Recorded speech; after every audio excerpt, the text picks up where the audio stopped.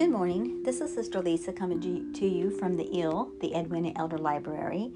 And today I'm just going to talk to you just for a few minutes. And you might find this podcast very depressing and not want to listen to it. And I might go back later and say I need to delete that because I'm going to be talking to you from my heart. It's very personal. If you think my life is perfect, it's far from perfect. And if you think everything goes smooth, it's far from smooth. And I'm going to share a little bit about that. But first I got a verse to share with you if I don't turn this off when I go to it. It might shut it off. King James Version of the Bible, 1 Corinthians 15:19. If in this life only we have hope in Christ, we are of all men most miserable. Is it still recording? Okay. You know, the things that we do, the choices we make, in the eyes of men, it's going to seem wrong. A lot of things that we do is going to seem wrong. But if we try our best to follow the path that God gave for us, it's not going to be a smooth path. But we're trying to lay up for ourselves treasures in heaven, where neither moth nor rust or anything can separate us from the love of God. Nothing, neither height nor depth, nor principalities, nor things present or things unseen, anything. The opinions of others, that's I'm just adding that in there a bit. This past Sunday, my granddaughter Raylan was baptized at our church here in town, just a few blocks away, and I didn't get to attend. Well, I felt like I needed to stay home and do my devotional. And I hurt a lot of people because I didn't go. And I wanted to go seriously. I felt like I was sacrificing something I would have liked to done to do what I felt God had called me to do. And, you know, I guess we'll understand it better by and by. Because, you know, when we're fishers of men, we have to go out where the fish are. We have to go out to where the fish are, trying to reach souls, trying to reach a lost soul. Jesus left the 99 to go searching for that one lost sheep. And I'm not Jesus, but I am his hands, his feet, and his mouth.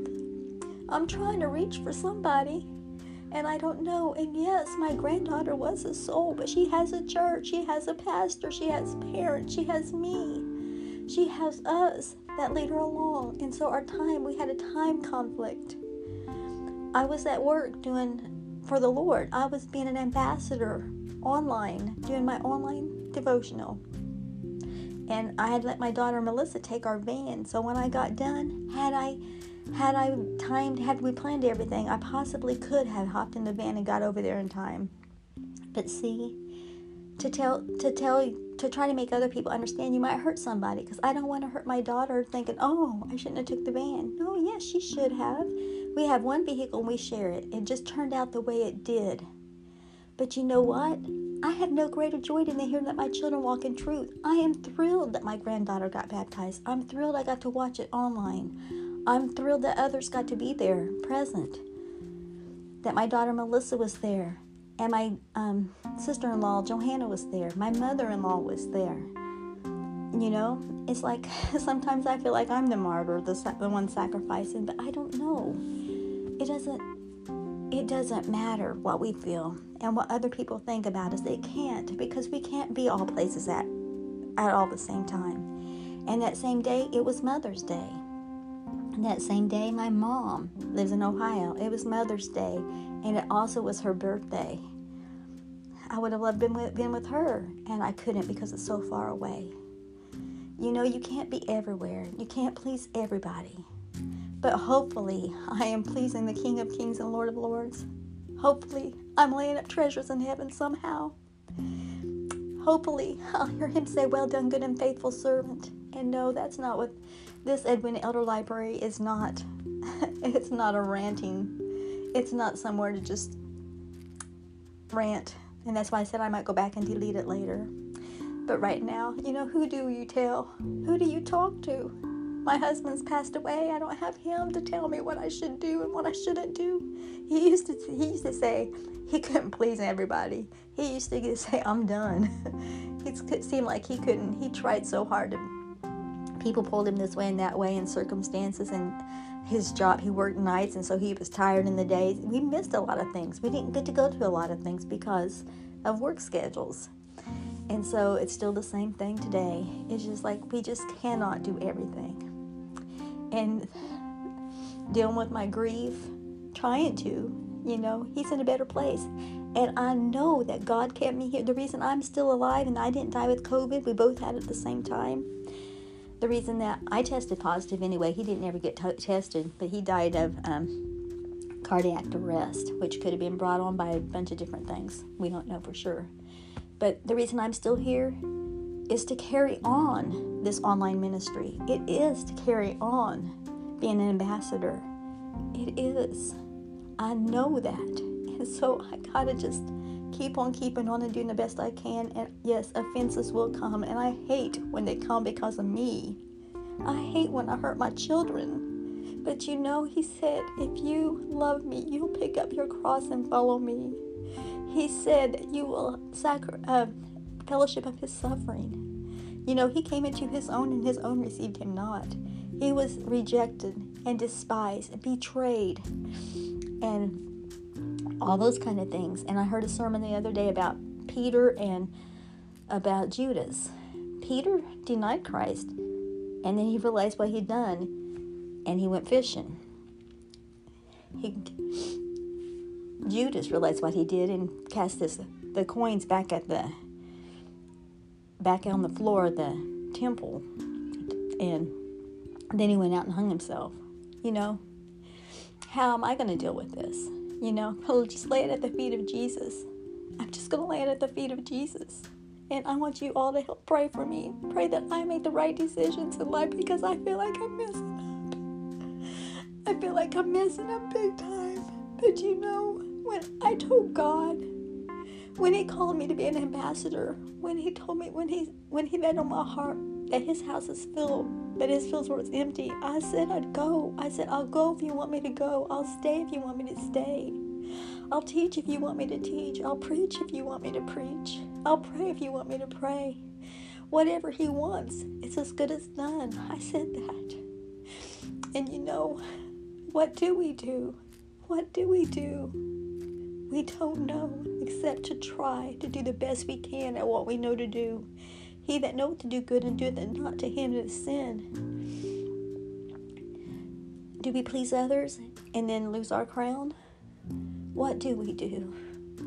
Just trust in the Lord with all of our heart and lean not into our own understanding. In all of our ways acknowledge him and let him direct our path. He will make it all come right in some time. In the end, somehow, even our mistakes and failures will turn out for the good if we just let him lead us. And that's what I'm trying to do. God, take my mistakes, if that's what they are, because I'm still not sure. Because I touched a lot of people on Sunday with my devotional that may have not had another church, or may not known the truth, or maybe just something I said encouraged them along life's way. I don't know. I felt like I was being obedient to the Lord. And if not, if I was doing it on myself, if I was doing it on my own behalf, then Lord, please open my eyes. I didn't call myself to this ministry. He did. And so you know what? I said yes, Lord. And sometimes I'm just going to have to be patient and let him work it out. Let him make a message out of my messes. Let him make a testimony out of my test. And let me have triumph. One of these days, triumph over my trials. And you who's listening to me today, I don't mean to bring you down or depress you. I want to encourage you, to let you know, hey, Lisa is not perfect, not by any stretch of the means. My husband was. Psalms 37:37 says, mark the perfect man, and behold the upright, for the end of that man is peace. Talking about Jesus, of course, but my husband took that as his life verse, something at Bible school that they did. trying to find a verse with their initials in it. It happened to be his name. But anyway, that's just a little bit aside, a little bit of lightheartedness to let you know that even in spite of pain, we can laugh. In spite of our sorrows, we can have joy. I have no greater joy than to hear my children walk in truth. I have no greater joy. One of these days, we're going to be rejoicing around the throne together. All the cares of this life pass. That is going to be a day. What a day that will be when Jesus we shall see. So let's keep on pointing others to the cross and say, hey, we mess up. We mess up big time. Or we can't please everybody. But surely, he is writing our story. It's his story.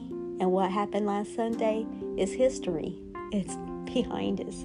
Let's keep on moving on. Let's keep on pressing forward to the high calling in Christ Jesus.